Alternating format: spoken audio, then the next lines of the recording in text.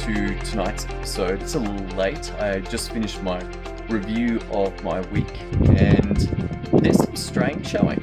There's no doubt that the intensity of things here in Australia right now is making life pretty challenging. It's starting to show up in some areas of my life that I was like, oh wow, look at that. I had a whole day without tracking. I normally track across the core four, the body, being, balance, and business areas. And Wednesday, there was a big fat zero.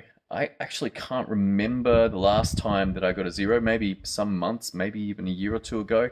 It's been a while. Normally, I'm pretty diligent, but it really shows the strain that this country is under.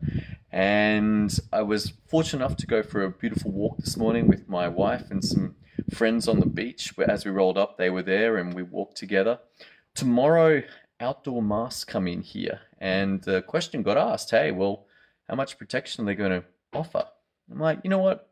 Probably not that much. Like, your chances of catching COVID, at least where I live in Byron Bay, pretty small, since there's none here. But even if there was here, then potentially walking on the beach is a fairly low risk experience.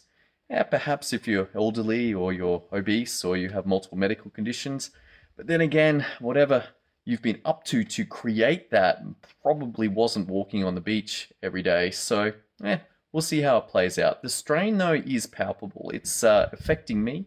It's affecting virtually everyone that I know, and it's tense. It's very tense. What is interesting about this mask outdoors thing is that the New South Wales government doesn't really seem to be able to work out why lockdown's not working. And so they're like, okay, let's just go stricter. Let's go more. Let's go masks outdoors. But the problem is that if they aren't approaching the problem systematically, then just doing more of what's not working probably won't get you something that does work. Like locking down, we've seen it increase from 300 to 400 to 500 to 600 to 800 cases. It's like, wow, it keeps going up. And I looked yesterday at the numbers and they said they tracked about 100 and 697 were mysterious. Now, that is most of the cases. And I brought up this before, but what's interesting is that the testing sites never end up on the places where COVID has been. Like, literally, there's one place where I can guarantee in Sydney, if you're getting 800 positive cases, that all of those testing centres that have shown up positive COVID have had COVID in them. And yet they continue not to realise that this might be the source of the infections. Like, you might actually have to stop testing, or if you don't want to do that, that's cool. But you've got to look at some way that you could do testing without infecting uninfected people. It's an interesting concept, but perhaps if you want to keep up the testing thing, then use Amazon to ship them do-at-home tests. Now, it may not be perfect. Not many people are delighted to shove a thing up their nose, and they might need the nurse, so it might not be possible. But if it's not, then perhaps it's time to can the testing. Let's just go, all right, just stay at home. Maybe the problem is the testing. But if that's not considered, like I don't get why it wouldn't be considered. I was talking to a friend and they described the testing protocols. And what they said was there was 50 seats, all socially distanced, all very nicely socially distanced. But how they ran the testing was that every time someone got taken in for the test, everyone would get up and move one seat. And then the next person, everyone would get up and move one seat. And this essentially guarantees that everyone would have sat in every seat. So if anyone had COVID, then the risk of infection goes up substantially. And this is a real example of system design, just like, dude, what were you thinking? Like, yes, presumably the goal is to get everyone tested in order, but you got to remember you're dealing with its infectious disease. Like, having everybody go through every chair probably wasn't the best choice. It might be a little slower, but potentially you could say, hey, when you sit down, look at your number, and when we call your number, come in.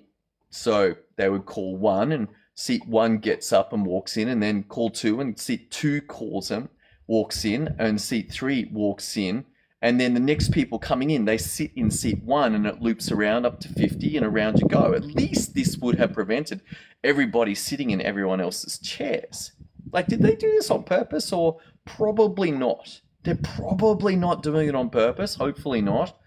That they just didn't put any effort into thinking about what's the purpose of the system. The system is to get everyone tested, but it's also to prevent further infections. Like, what's the point of testing everyone if the testing procedure gets more people infected?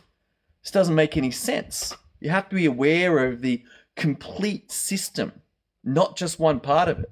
If all you're thinking is, right, we're going to get the people through as efficiently as possible, so we're just going to move them through and get them to move, that's the best way to get through, you're forgetting the other parts of the system.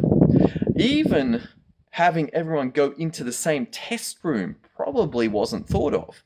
It's like, okay, well, maybe we need 5 test rooms, and number 1 goes to room 1 and number 2 goes to room 2, and we'll move through and potentially change PPE so you're not infecting everybody as you go in. Like, the doctors and nurses probably have COVID on their PPE, on the outside of their PPE. So fine, they're protected. That's great. But the people coming through from the testing aren't protected. Like, they should be wearing PPE too.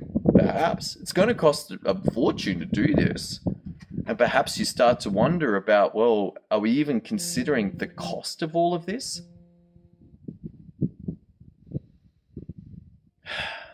So that's where I'm finishing up for tonight. Consideration around the system itself and how it's designed, and as a little bonus, how much is it going to cost? Because you could probably design an amazing system, but you've also got to look at the price. If it costs more than the business can afford, then hey, it's not the right system for you. All right, that's all I got for you tonight. Hope you're having a great day or great night. Remember to meditate, remember to exercise, remember to occasionally even smile. All right, thanks for joining me today or tonight. Look forward to seeing you tomorrow as we continue this journey into the power of systems to create results. See you then.